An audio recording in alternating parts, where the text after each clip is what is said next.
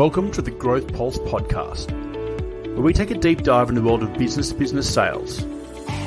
Your hosts, Daniel Bartels and Simon Peterson, talk to some of the world's leading salespeople, sales leaders, experts in sales technology, and thought leaders in today's best sales skills and techniques. From the GrowthPulse team, please welcome your hosts, Daniel Bartels and Simon Peterson. Hey, Simon. Hey, Dan. How are you? I'm really well. Happy Monday. I am excited for our first podcast. Yeah, me too. Lots of conversations and planning. Finally, it's going. Yeah, absolutely. I mean, we've talked about this for such a long time, and it's nice to actually have a little bit of time and a bit of breathing space to jump in and actually put our conversations into action. Yeah, we've had 6-7 years of chatting about all things sales, and it's nice to finally get it out there and share it. Let's see what people say. Yeah, absolutely. It's interesting.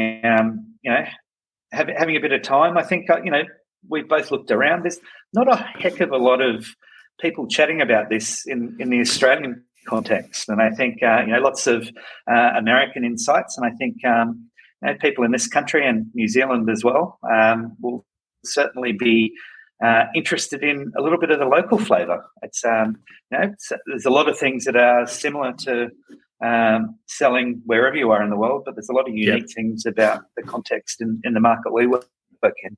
I think that's certainly something that people find interesting.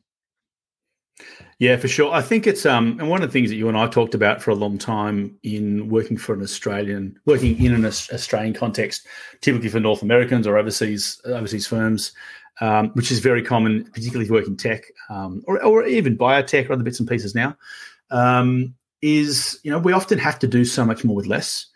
We often have to be a master of so many more skills and have less resources than what our colleagues have overseas, and that's a factor of our the size of our businesses and the size of our markets and rate of growth and all those sorts of things.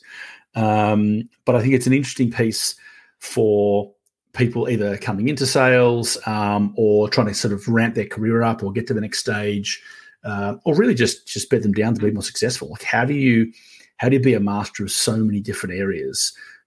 Whereas typically I think overseas you can really focus on, just one particular sector or one particular skill, just be an enterprise rep or just be strategic.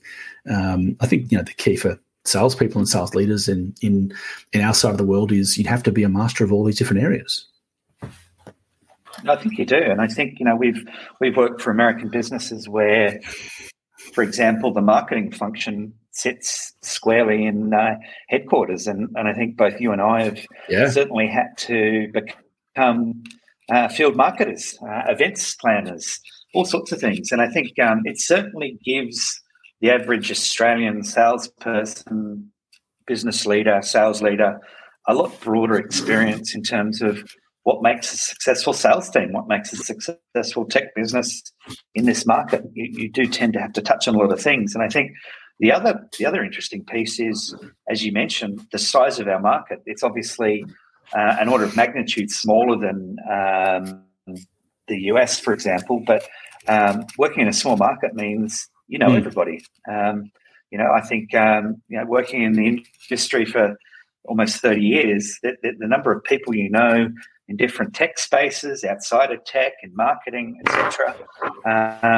You can't afford to put a foot wrong.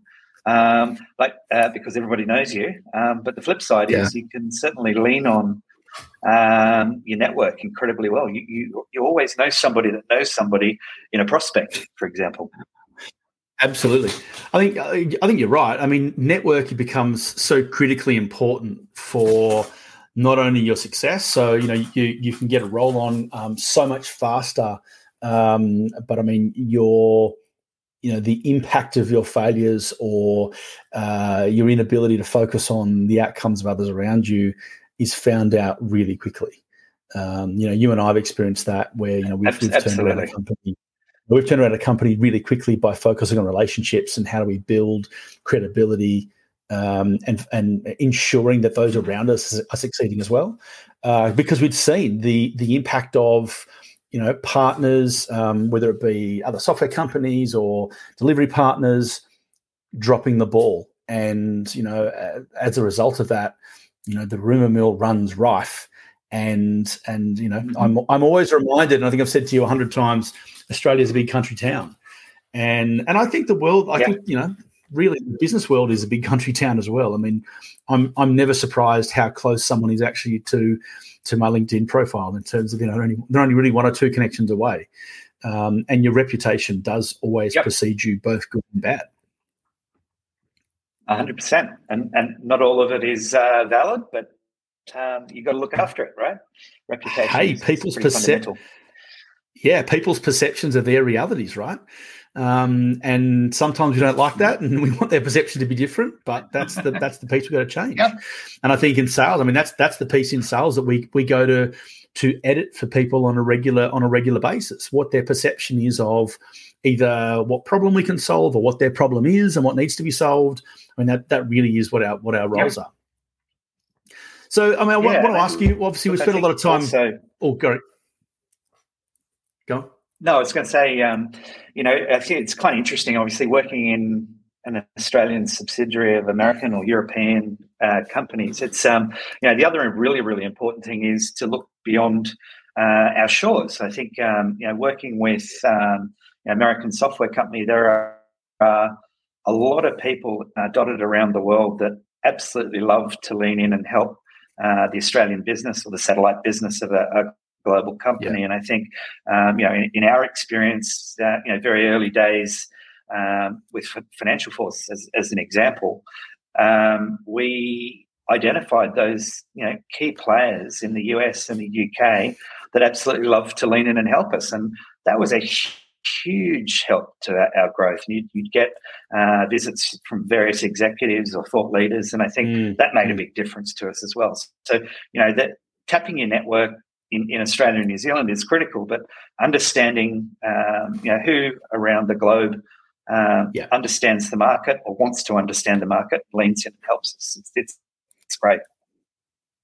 And I think to that point, it's not just even the network inside the business that you're in at the moment. It's who is the network of people you've worked with before. Who are you finding either out of the last event you went to, or the colleagues of your colleagues. Like, I think that building that network is something that's critical. And I know you and I talked about this, as we were developing the concept for this podcast and these conversations, that succeeding in long-term sales is like you have to get the individual sale right. And so many of the sort of the sales gurus and people coaching out there will focus on a particular singular skill. And all of that stuff's so necessary, but to succeed in the long term in business to business sales in particular, there are so many other skills you've got to get right. It's more than just being good at the gab, so to speak. It really is about how do you manage a territory, and how do you manage a territory plan, and how do you focus on the right accounts at the right time. How do you do with a forecast? Like, all these things roll into what does a great salesperson do and a sales leader do? Yeah, and it evolves over time. I think what was a good forecast approach 12, 18 months ago may not necessarily be the right one. So you're continually looking to evolve and improve the way you do it. Yeah, absolutely.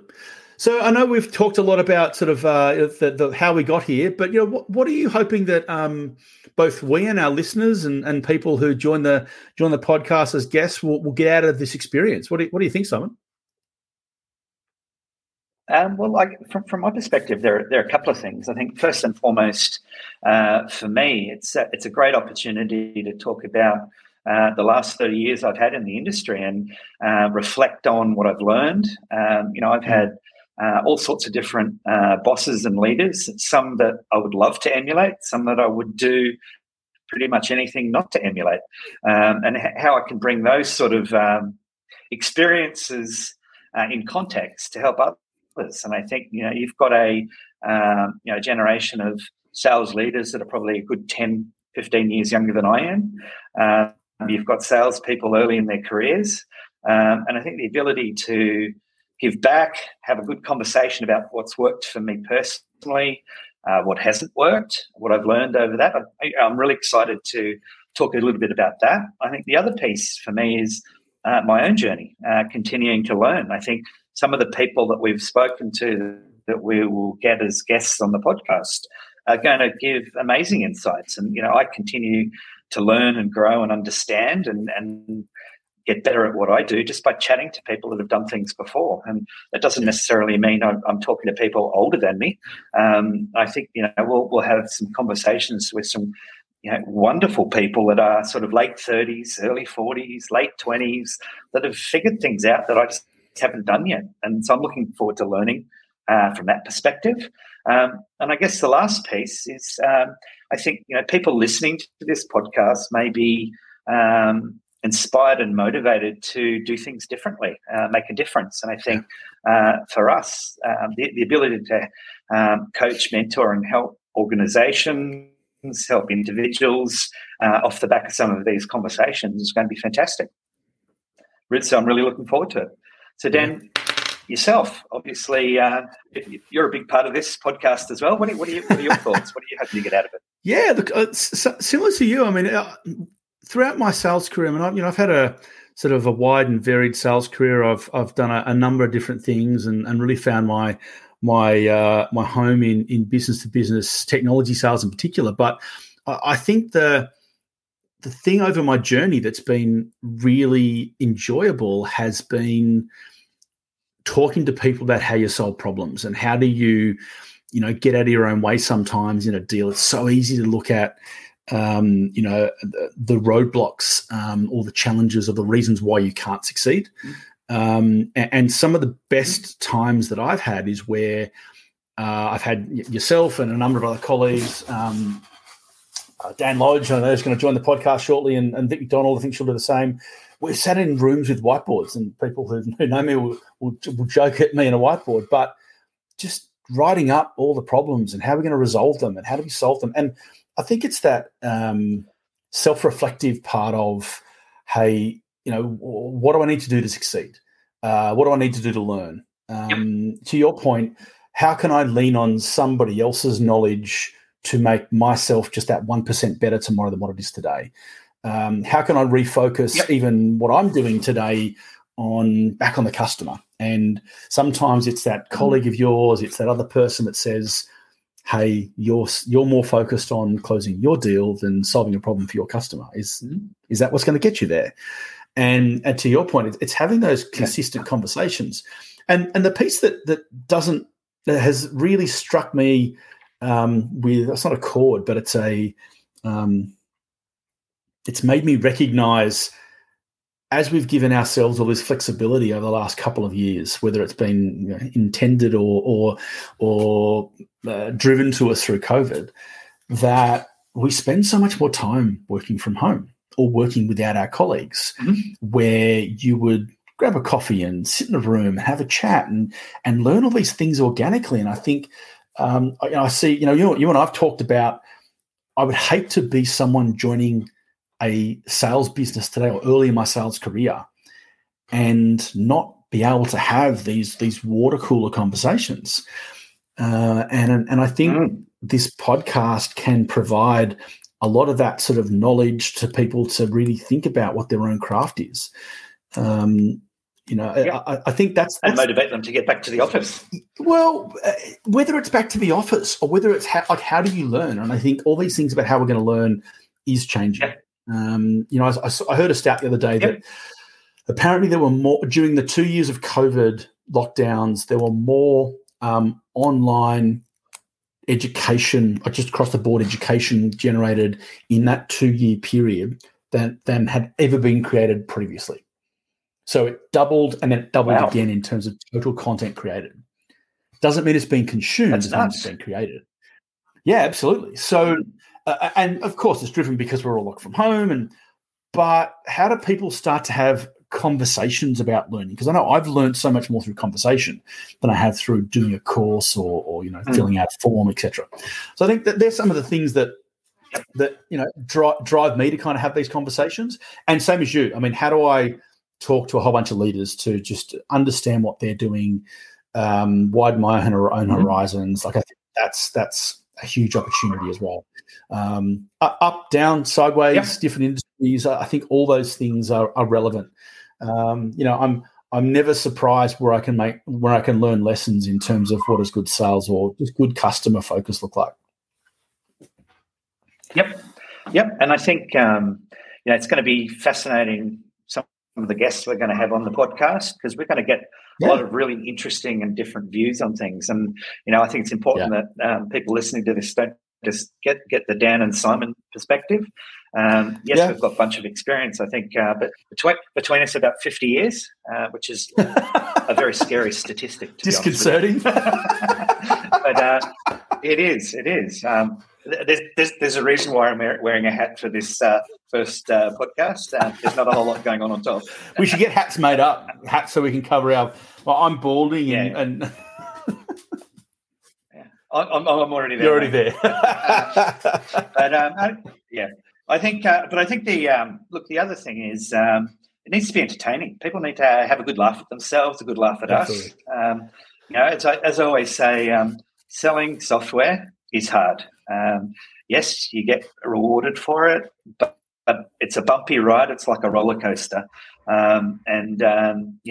It's hard work. So you've got to have some fun along the way. And if you're not enjoying yourself, you're probably in the wrong role, or you're probably going about it completely the wrong way. I think there is nothing better as a salesperson when you close out that really big deal, you nail it, but you do it from the perspective of you've become incredibly close to your prospect. You've become, possibly not family with them, but the next step out from that, because you're really helping them and their business achieve something. And to be honest with you, there is nothing better than that. And as we both know, as a salesperson, when you close that deal, all the internal accolades happen because you've delivered on what you said to the business that you work for.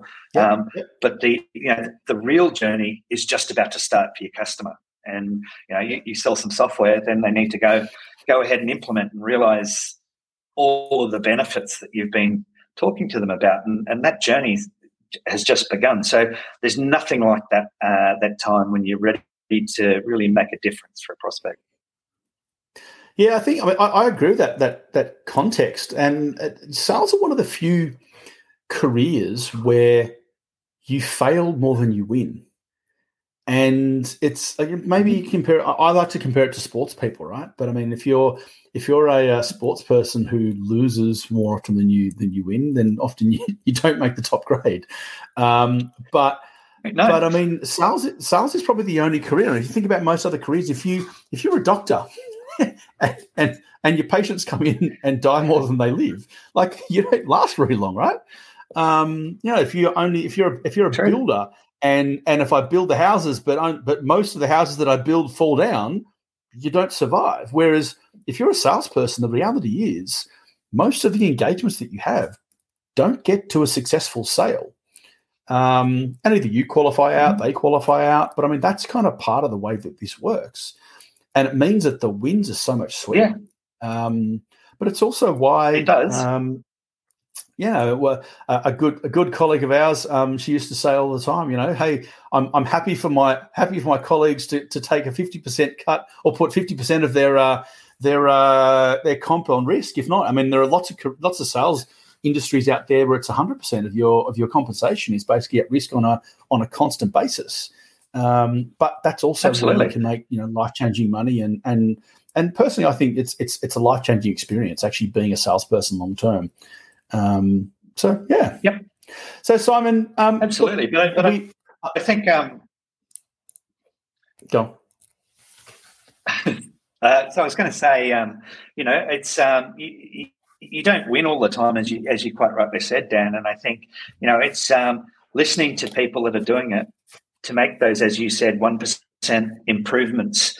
Most deals you go into, as you walk in the door, you've got about a 30% chance of winning that piece of business. There might be three. You've got two other competitors looking for that same piece of business. So the more you can do to focus on how you get slightly better, improve your odds, 1%, 1%, 1%. You turn that 1 in 3 win rate into 1 in 2 win rate, into, you start to get a lot better. And that makes a massive, massive difference. Yeah, it does. And I think, Simon, it's I actually heard a guy called Jeremy Miner, who I've been watching a whole lot recently, is a great sales trainer, and he's had a phenomenal sales career. One of the things I heard him say the other day is sales is not a numbers game. And I think it's a really interesting point of view. Yes, there's the 30% win rates and all this, the more you eke that up. But the way you eke that up is not just by doing more. The way you eke that up is by learning more and being more successful and being more skillful at what it is you do. I know that was one of the pieces that we surprised our colleagues at Financial Force around when we were there. We were achieving 2 or 3x at some stages the win rate of our global colleagues, and they just kept saying, "How are you doing this?" And it was the effort we were putting into our team around, look, how do you win more? How do you focus on the right conversations to have and the right internally and externally? What's next in this deal? How do you plan better for that? How do you prepare better for that session? How do you work better with your colleagues? How do you work better with your coaches at the customer, or find the right pathway to close this particular deal so that the customers are thankful for you taking them through this process at the end? And I think that concept, it's not a numbers game, it's a skills game. And the best salespeople you see, you're in awe of their skill. Yeah, there's a lot of psychology in it as well. Absolutely. So, look, I know for this initial podcast, we wanted to just give everyone a brief background so they know who we are as well. So, Simon, look, give us the 10-cent tour of kind of your background and what's brought you to today. Yep. Okay, well, thanks, Dan. Look, I've been in the software business for about 30 years, which is really, really scary. I left high school and did a computer science degree at New South Wales Uni, which was interesting. That was back in the early 90s, and I remember turning up to university one day and someone showed me a web browser. So that's as far back as I go. I did a lot of programming in that computer science degree, and then happily, this is really interesting how a career kind of pans out. You finish your university or whatever you're doing to study after school, and I remember my dad came to me and said, "Look, I'd like you to stop painting houses. I think you should probably use that computer science degree of yours. I found an ad in the paper for a job. They want to hire some graduates." I went, "Okay, I'll go do that." And that was when I joined SAP as a graduate. I started as a programmer and very quickly realised that there was always going to be a slightly better programmer sitting next to me. So I jumped into the world of consulting and spent a good 10 years implementing SAP at some of Australia's largest businesses. I loved it. Funnily enough, on the theme of learning and understanding your craft, I was surrounded by some really awesome people that taught me all about accounting and cost accounting and project management, and that's what I consulted in for 10 years. Loved it. I then lived and worked overseas. I was in Canada and Germany and had a wonderful time over there.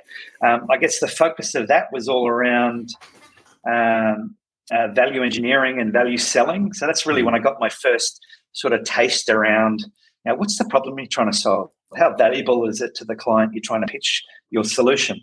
I had a wonderful time, and my son was actually born in Canada. We then moved to Germany, and I ended up over my period at SAP spending about 19 years there, which was longer than I think most people would contemplate a career at a company. But it was just such an awesome place to work, learned so much, had a great time.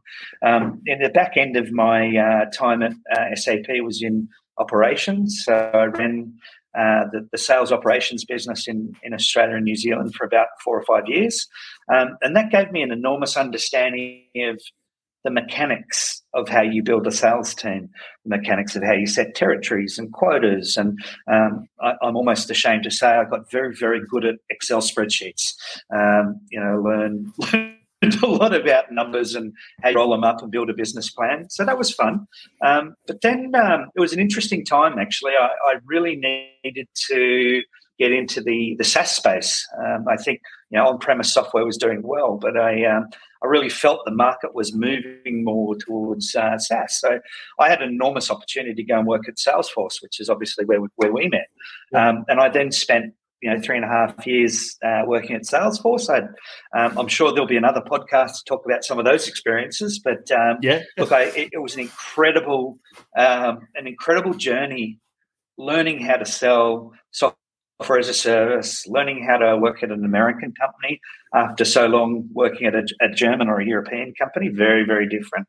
I think as we jump into some of the topics later on, the difference in leadership style from your typical American company to a typical European company is very, very different. And as an employee of both, you've really got to learn the subtleties of when to stick your head above the parapet, when not to, and really understand that they're fundamentally different psyches to run a software company.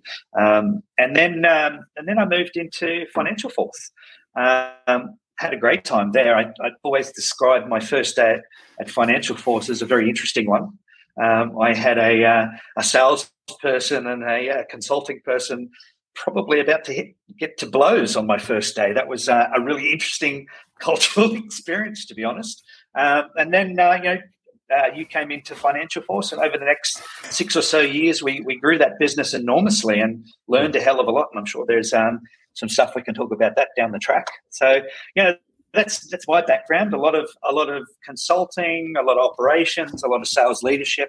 Learned to work in an American company, learned to work in a German company, and more recently working on the data backup recovery side of SaaS software was fascinating as well, and just really interesting. So as I jump into whatever comes next, I think reflecting on what I've experienced over that 30-year period is going to be good fun and good fodder for a podcast, I think. So that's me. That's where I come from. So Dan, how about yourself, mate? Yeah, so look, I've spent my entire working career in sales, and I don't think it was part of the original plan, but it's kind of where I landed. So I started in sales right out of school. So the very first thing I sold was mobile phones. Of all things, I got sick in year 12 and actually split my year 12 over 2 years, and so I was sort of half available for half the time, and worked in a number of different mobile phone agencies over time. I made good money. At the time, we actually made good money selling mobile phones. Spent a bit of time working for a marketing agency, sort of running teams for them. So really learnt the other side of what a go-to-market and the way that you bring leads in.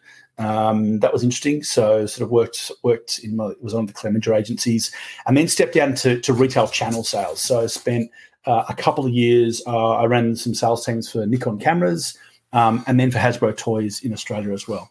And then took a bit of a sidestep. So while I was at Nikon and Hasbro, I'd completed my MBA, and my dad and I both, my father and I both MBAs from Macquarie, and he's a solicitor, and every now and again he throws me a brief and says, "This isn't a legal problem, it's a business problem. What do you think this is?"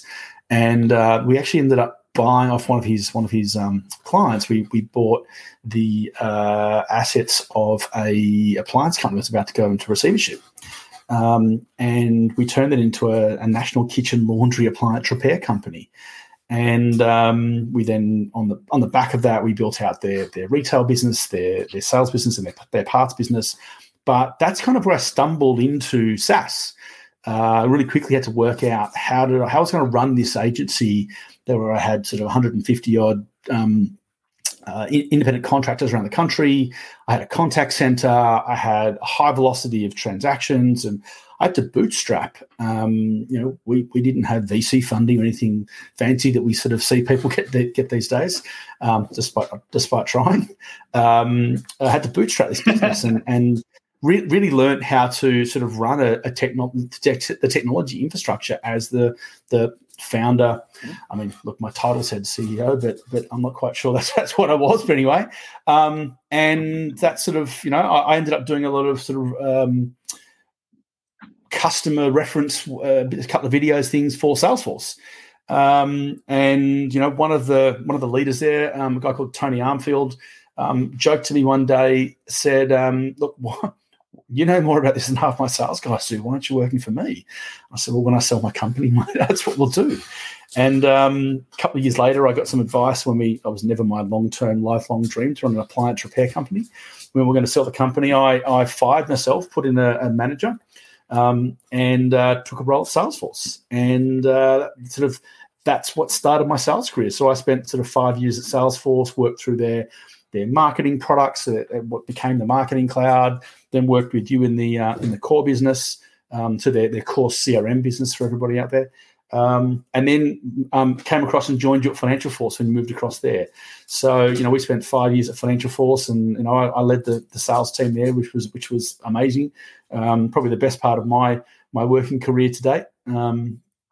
And from there, stepped across into a regional leadership role. So ran another software company in the a company called Conga in the revenue operations space.